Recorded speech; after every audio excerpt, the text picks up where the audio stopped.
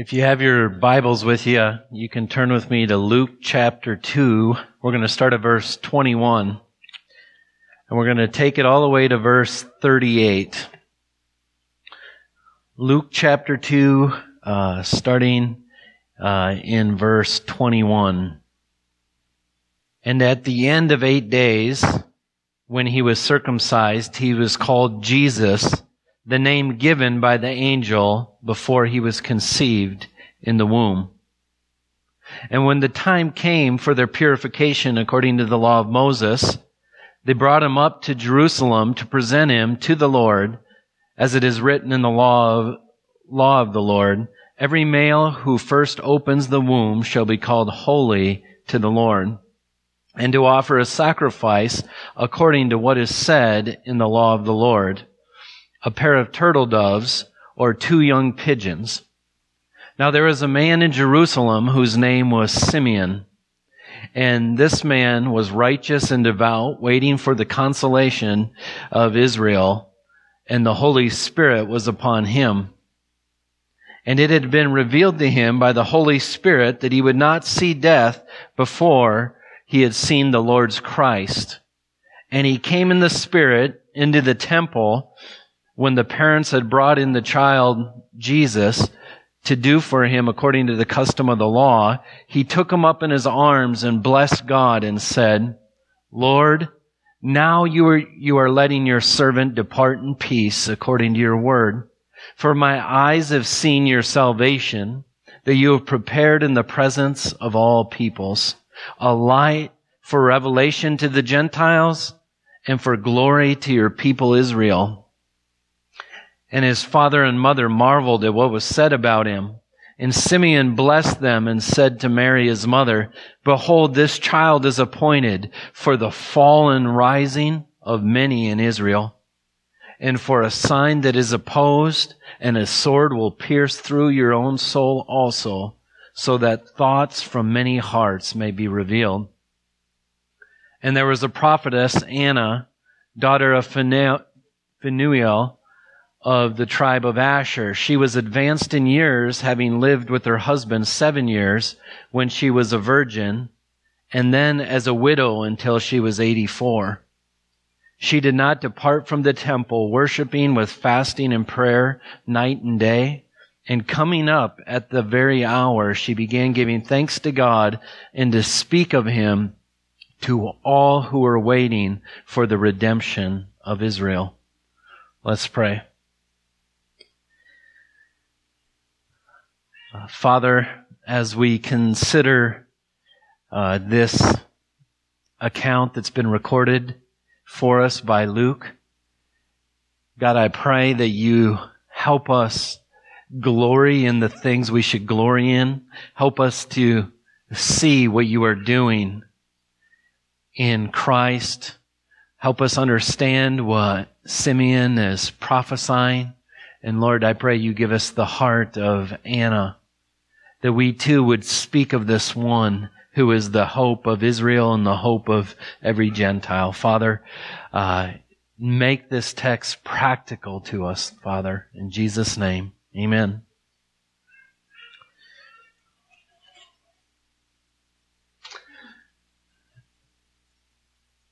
If the Gospel of Luke had ended before this text, someone might be able to conceive of baby Jesus, or this child, this Christ child, in sentimental terms. I would bet that most Christians in America tend to view Jesus in a sentimental way. If you go to the local Christian bookstore, you might see Jesus carrying a lamb on his shoulder, and it just gives you this peaceful feeling as you see that. You probably don't see Jesus treading the winepress of the wrath of God with blood dripping off the bottom of his robe. Both of those accounts are in Scripture. In fact, I think we are a prisoner of a culture that that holds up sentimentality above almost anything else. Being serious in our culture is pretty much off limits. You're the one that's you're the party crasher that ruins the party. If you want to be serious, if you want to talk in ways that aren't easy to listen to our soul. But I want us to consider the Christ the Bible gives us. I'll never forget John Piper in a sermon he preached, saying how often he'll get emails saying, "Why don't you just lighten up? How come you always have to be so serious? Why can't you talk in a sense about Christ in a more soft, fluffy way?" And I love Piper's response is, you know what? I don't like being hard in and of itself or speaking serious in and of itself. He said, I like nice and fluffy. In fact, his favorite chair is soft and feels nice. But he said, my problem is when I go to the Scripture, that's not the Christ I find there. I see a Savior that's loving, but as strong as steel. And the example he gave was so vivid in my mind. The reality we live in, he said, is war. We're in a war time. There's one that wants to devour our soul. In fact, our own hearts will destroy our soul. There's a spiritual battle going on all around us. And he said, imagine being in war and a bomb goes off right next to you and a car comes flying, lands on its end right next to you and is about to fall on you. He says, is what you really want at that moment a teddy bear? To say, oh, comfort me, comfort me. He says, no, what you need is a piece of steel you can put in the ground next to you and hold up so when the car comes to roll on you, it doesn't crush you. The Christ we get in the Scripture, yes, is a loving Christ.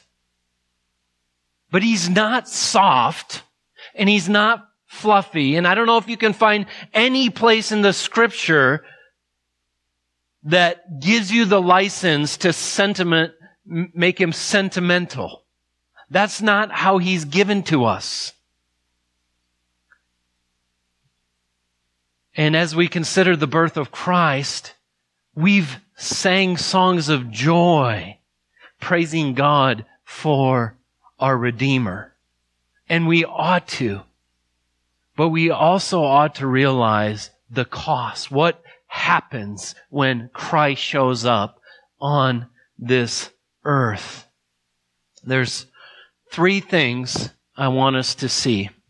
Three subpoints in a sense, but the main thing I want you to know is this.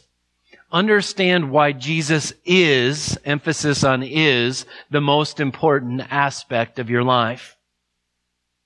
Now you might be thinking, how can you say that to a room of 100 people?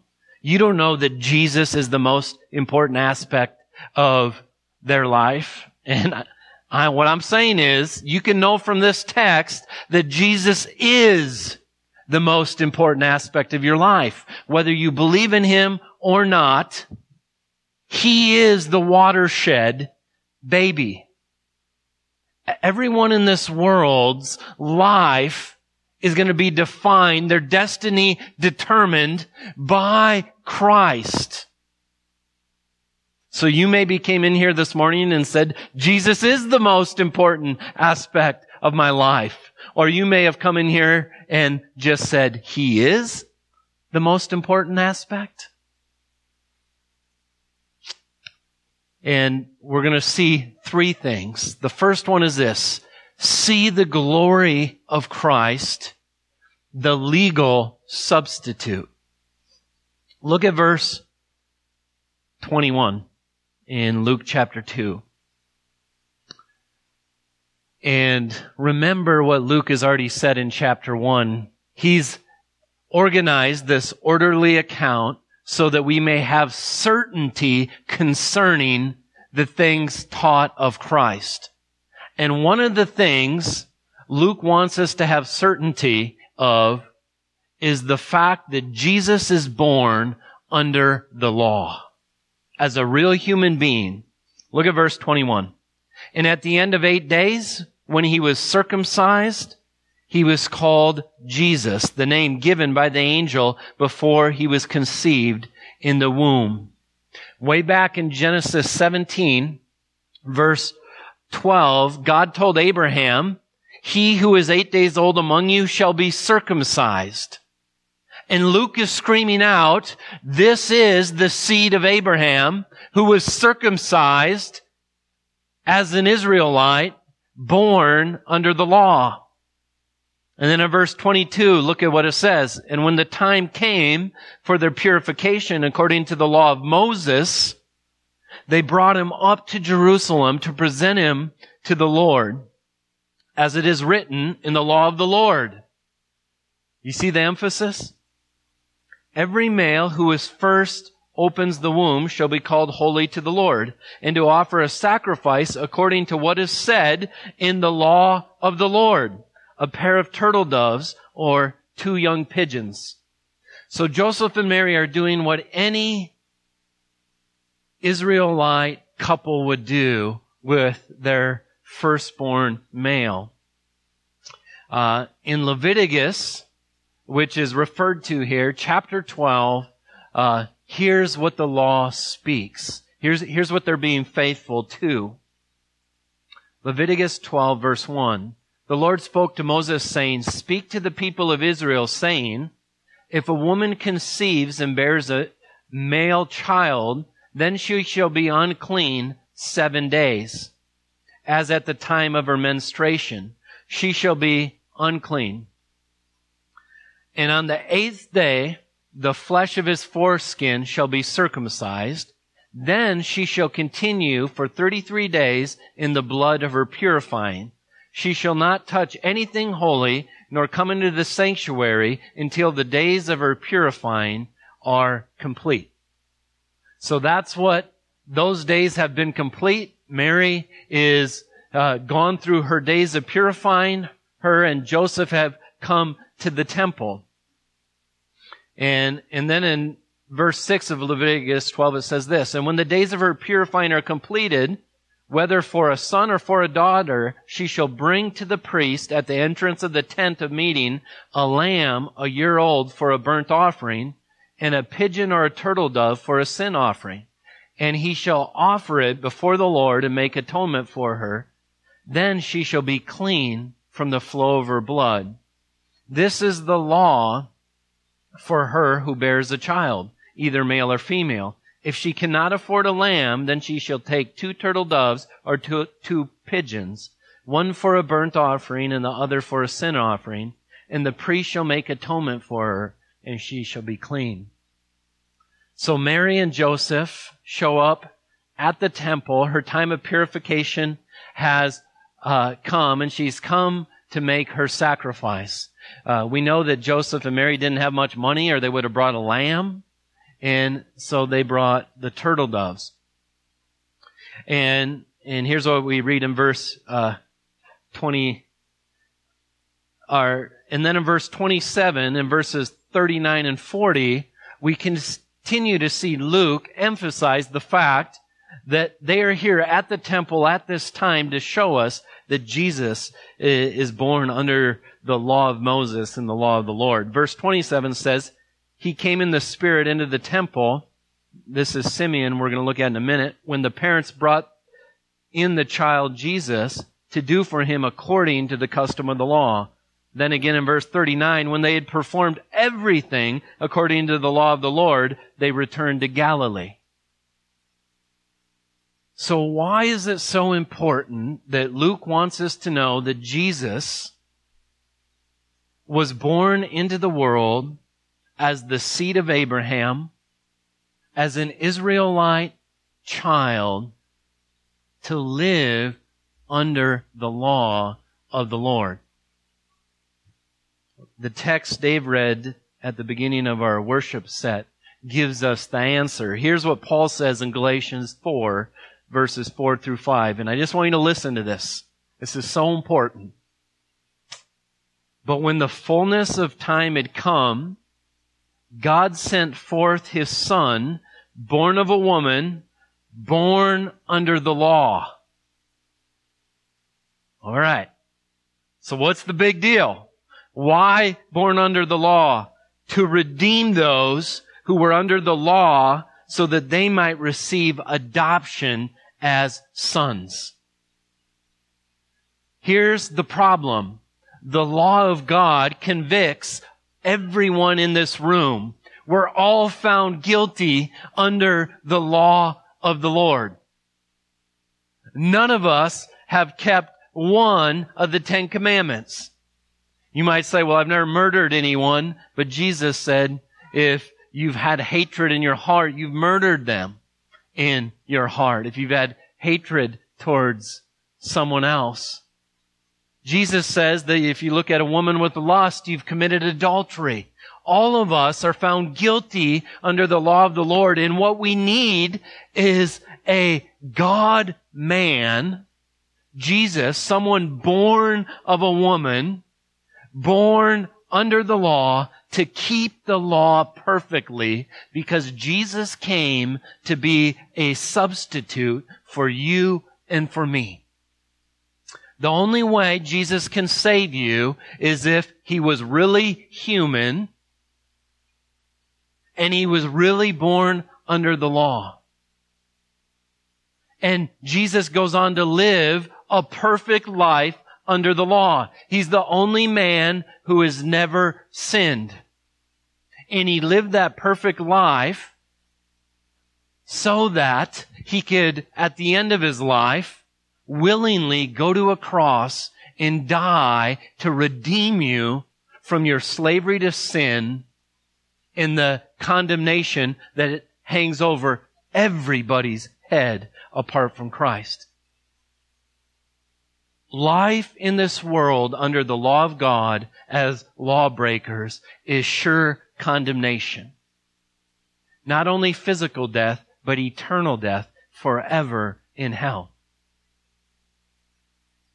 So Luke wants us to know that Jesus is the right one. He is the only one who can be that substitute and take our place. Second, in light of that good news, we ought to see the glory of Christ, the international light. We ought to see how Christ is not only glory to Israel, but a light to the nations internationally. Here's what we're told after Joseph and Mary come to the temple. Verse 25, there was a man in Jerusalem whose name was Simeon. And this man was righteous and devout, waiting for the consolation of Israel. We're going to talk about that in a moment. And the Holy Spirit was upon him, and it had been revealed to him by the Holy Spirit that he would not see death before he had seen the Lord's Christ. Now, when I forget to start my stopwatch this long into a sermon, that can mean trouble for you.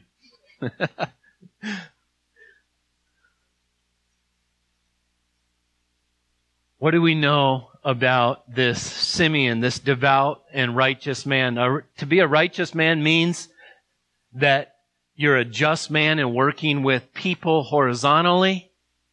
To be devout means that he fears God and tries to live according to the law of God. If I were to ask you if Simeon was young or old, what would you say? Almost everyone would say old, except we don't have any reason to know that he's old. Except that it seems like he's waiting to die. And that may or may not mean what the text says. Let me read it again. This man was righteous and devout, waiting for the consolation of Israel, and the Holy Spirit was upon him, and it had been revealed to him by the Lord's Spirit that he would not see death before he had seen the Lord's Christ.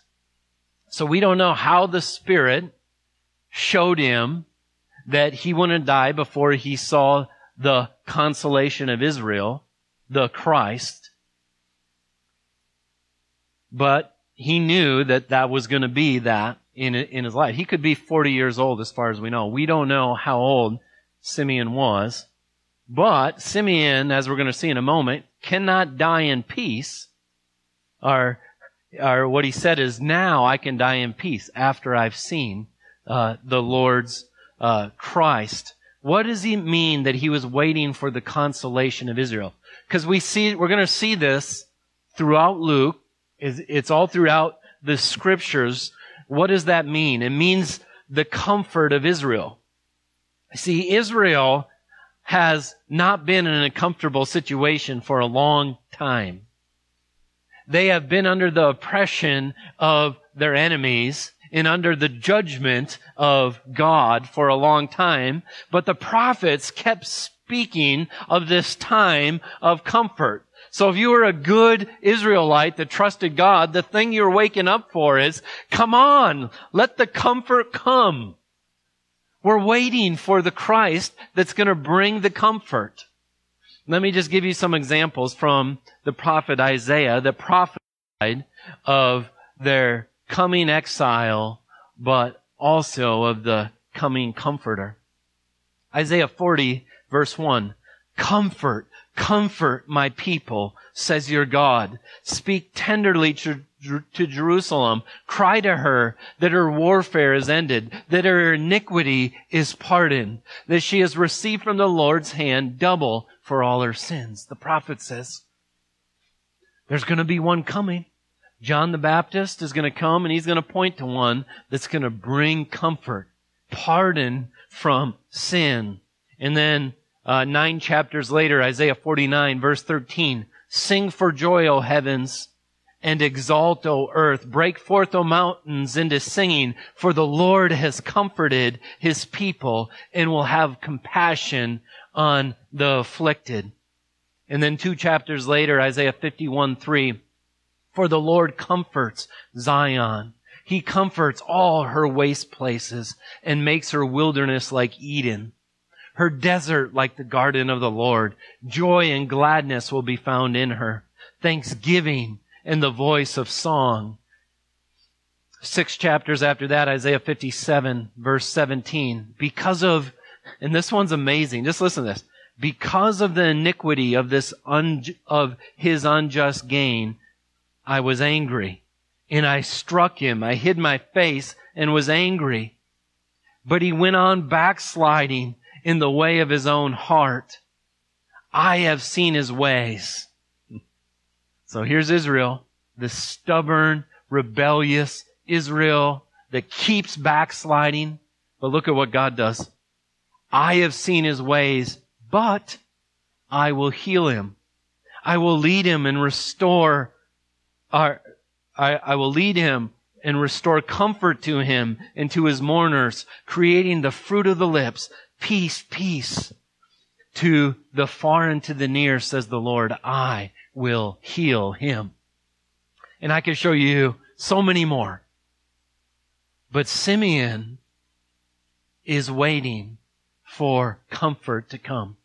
He's waiting to find out how iniquities are going to be taken care of by the Christ. He's waiting to see how he's going to be delivered from his enemies. And so he's waiting for the comfort of Israel. And then verse 27 says, and he came in the Spirit into the temple when the parents brought in the child Jesus to do for him according to the custom of the law. He took him up in his arms and blessed God and said, Lord, now you are letting your servant depart in peace according to your word, for my eyes have seen your salvation. So Simeon knows by the Holy Spirit that this is the Christ. And he could be an old man waiting to die. We don't know. And he could say, now I can die in peace. Or he could be a 40-year-old man saying, now I know how I can die with my iniquities in peace because I see the substitute for my sins. And that's the question actually I have for you. Have you ever seen Jesus that way? Have you ever seen Jesus in such a way that you could say, now I can die in peace? Whether you're 85 or 15 or 8. Do you know Jesus in such a way? Do you know His comfort that on your worst day you can say, oh, there's peace. You can't take what the Christ brings to me and what He's done for me. And then in verse 31 it says this, for my eyes have seen your salvation that you have prepared in the presence of all peoples. And here's the shocker. All peoples? And then he says, a light for revelation to the Gentiles and for the glory to your people Israel. Here's what Israel knew. Israel got to see the glory of God over and over and over and over again. And what that did to most of their hearts is they said, we must be special. God shows us His glory in the cloud when we're in the wilderness. He shows us His glory as He provides manna. He shows us His glory as the cloud is around the mountain when Moses is getting the commandments. He shows us His glory in Moses' face as he comes down and it's shining. What the Israelites knew is that God was especially showing them glory. But Simeon prophesies that this Christ was prepared for all the people. For the a light for the Gentiles. This child that's born is going to shine past Israel into all nations, into every tribe, tongue, and nation. Look at how he says it. That you've prepared in the presence of all peoples a light for revelation to the Gentiles and for glory to your people Israel. When Paul, formerly Saul, was becoming Paul as Christ revealed Himself to him and he got his commission as an apostle to the Gentiles. Here's what Acts 26:18 says about that.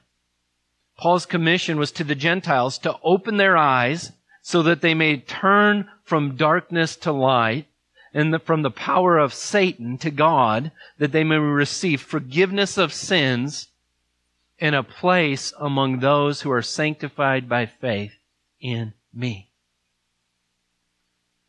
Paul was to speak, to shine this light to the Gentiles, to say there's a place for you through faith. There's a place for you, and there's forgiveness for your sins. Anyone who's not a Christian is living under the power of Satan. They're deceived. Satan's saying, you're your own God. Go do what you want. Or he'll hold up a false god for them to follow. They're enslaved to the sin of their own hearts. But there's good news. A light shines to all the nations in this child. This child is going to shine much further than Israel. So a light for revelation to the Gentiles and glory to your people, Israel. Israel saw special glory, and they thought what was special about it is that it was specifically to them. They thought that's what made it special. But when they see the full glory of God in the person of Jesus Christ, what they see is a glory that goes everywhere. And so this is a reality. His being light to the Gentiles does not diminish Israel's glory, but rather it's its full realization, Leon Morris says. The full realization of glory is to Israel is when they see that Christ is for all the nations, for all the people. You do not know the glory of God if you think God is especially with the United States of America. That's small glory. Until you know God's heart is for the nations, for the tribes that you would think are stupid because they're illiterate and because they don't know about diseases, Christ is for them. If you want to know the glory of God, you need to know the heart of God, that God is for all the nations. If you're not about missions, you're not about the glory of God. You don't see the glory of Christ. And by the way, you want to be a Christian. Probably none of you are Jews in here, maybe, but I don't know of any. Which means the light has come to you so that you could be saved, so that you could have a place in God's family, so that you could be adopted as sons.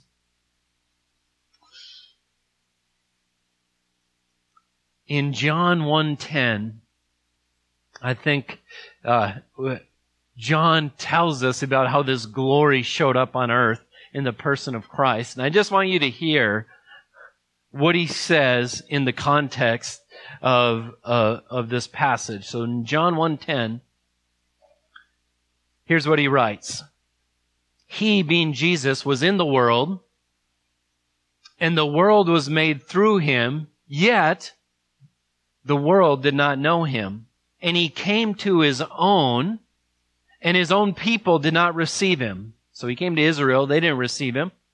But to all who did receive him, who believed in his name, he gave the right to become children of God, who were born not of blood, nor of the will of the flesh, nor of the will of man, but of God. And the Word became flesh and dwelt among us, and we have seen his glory, glory as of the only Son from the Father, full of grace and truth. You want to know when Jesus' glory is put on display? Right after John talks about he came to the world, his world rejected him. He came to his own, they rejected him. But there's some that received him. And the shocker is, it's beyond the people of Israel. Those who were born of God are the ones who received him. And that's when Christ's glory is spoken of. So one of the things you need to think of when you think of the glory of Christ is the fact that his light shines to the world. And the reason why Jesus is glory to Israel is because he himself is born as Abraham's seed. He's one of their kind. And the fact that his mercy extends to the end of the earth.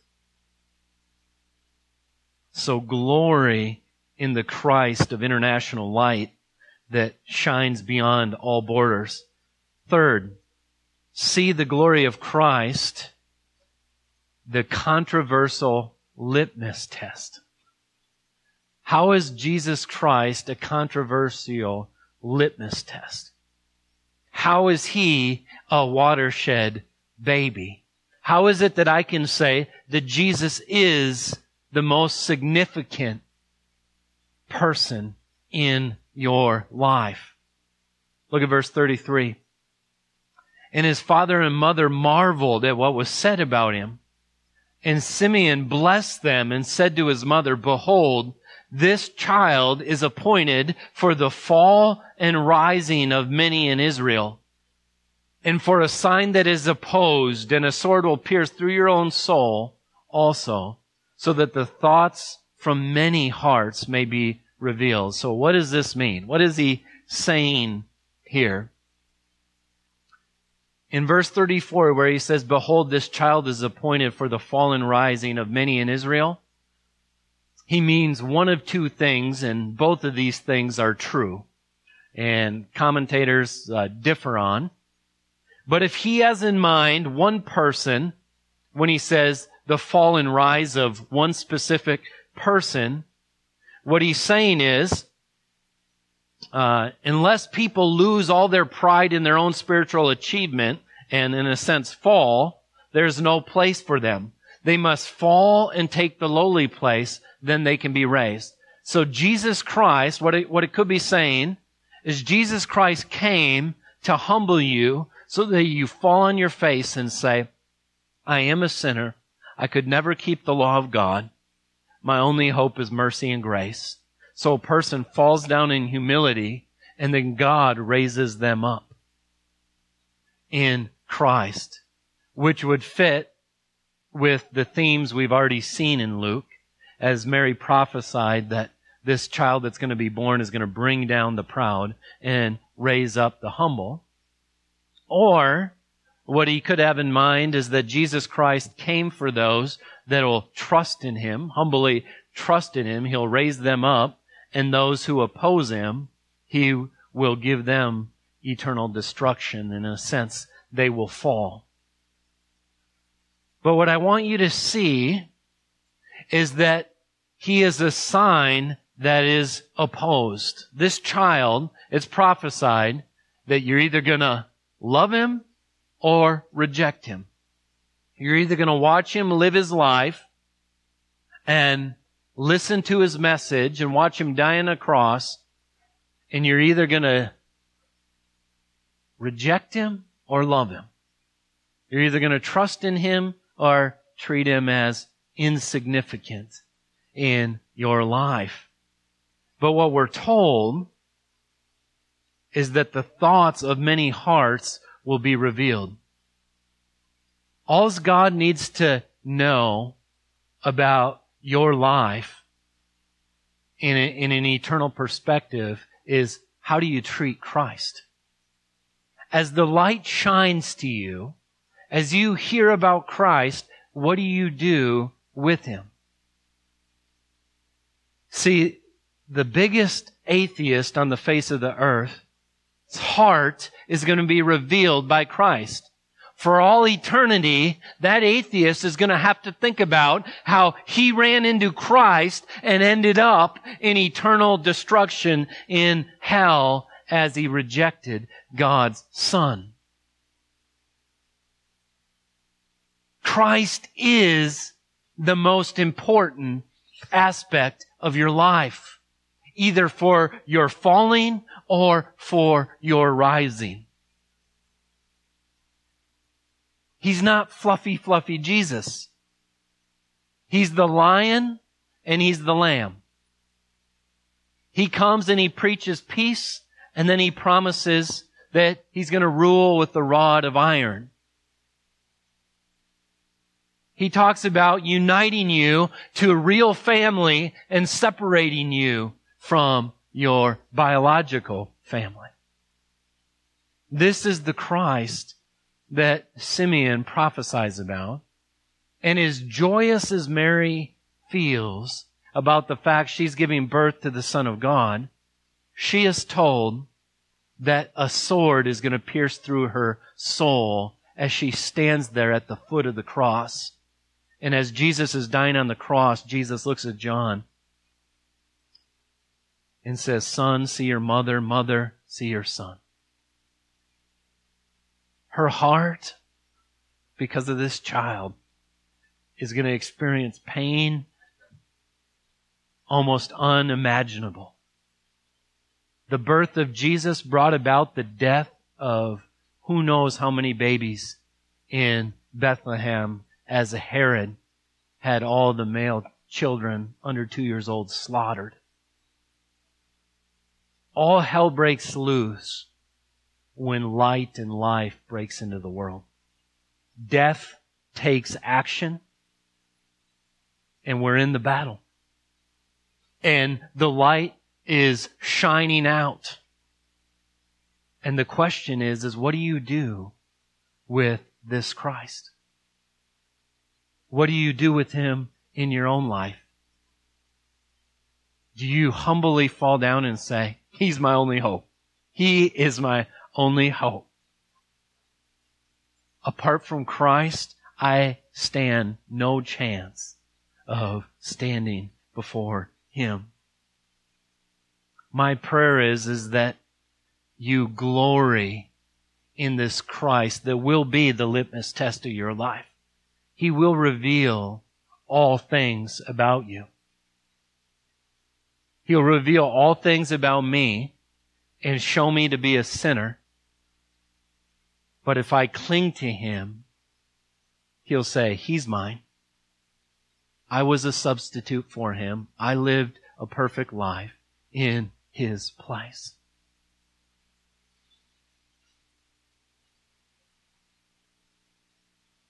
Simeon is speaking about what Isaiah prophesied in Isaiah 8:14.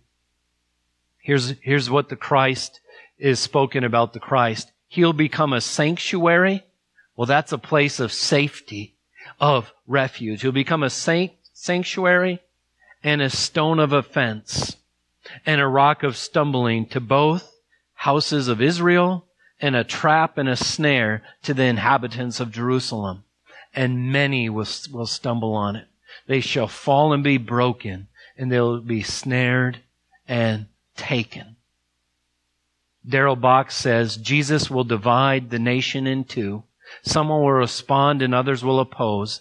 That means He'll be a sign that will be spoken against. People will contend against and about Jesus. The road of promise fulfillment is not smooth. To identify with Jesus will bring pain, because many will reject Him. Jesus Christ is a stumbling block. Have you ever hit your toe when you're barefoot on the corner of like the coffee table or something? And you stumble and you maybe say some words you shouldn't say. That's the experience of Jesus to those who have not been given the eyes to see that He is the only hope of salvation for them. Look at verse 36. And let's just end with Anna's words here. And there was a prophetess, Anna, who, by the way, this is really rare because there hasn't been a prophet in Israel for nearly 400 years. The Talmud, which is a recognized Jewish history, only had recognized up to this point 7 prophetesses only. So when we think of Anna the prophetess, it's not like they were everywhere in Israel. But here's this unique old lady. Here's what's said about her. The daughter of Phanuel of the tribe of Asher. This was a tribe that has been scattered, but evidently there's some remnants. She was advanced in years, having lived with her husband 7 years from when she was a virgin. So for 7 years she was married.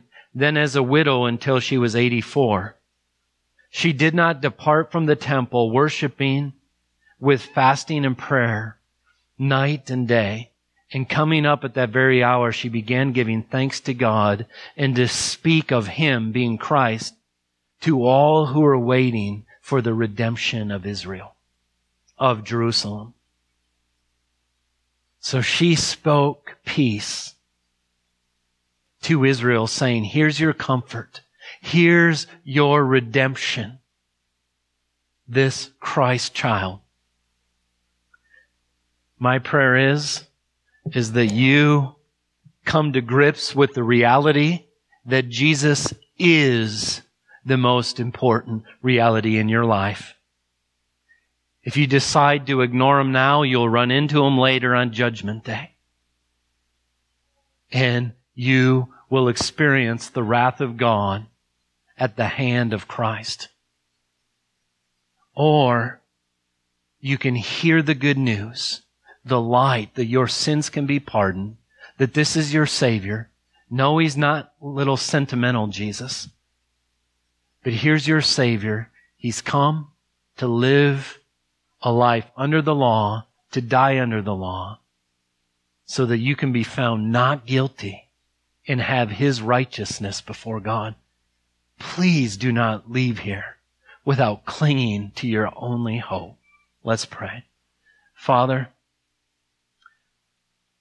Lord, I pray that as other things vie for first place in our life, even as Christians, help us remember what is most significant in our life, that Christ always is and always will be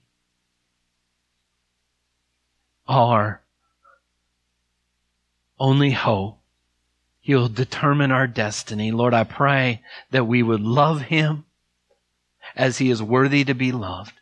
Lord, we thank You for forgiveness of sins in Him. Father, I pray that You would draw any heart in here that maybe knows they're lost. Maybe they know they've never valued Christ. Father, I pray that they would know that Your love is on display as You send Your Son. Father, I pray that they would know that they can be adopted right into Your family to gain Your inheritance. Father, give them faith. Pray this in Jesus' name. Amen.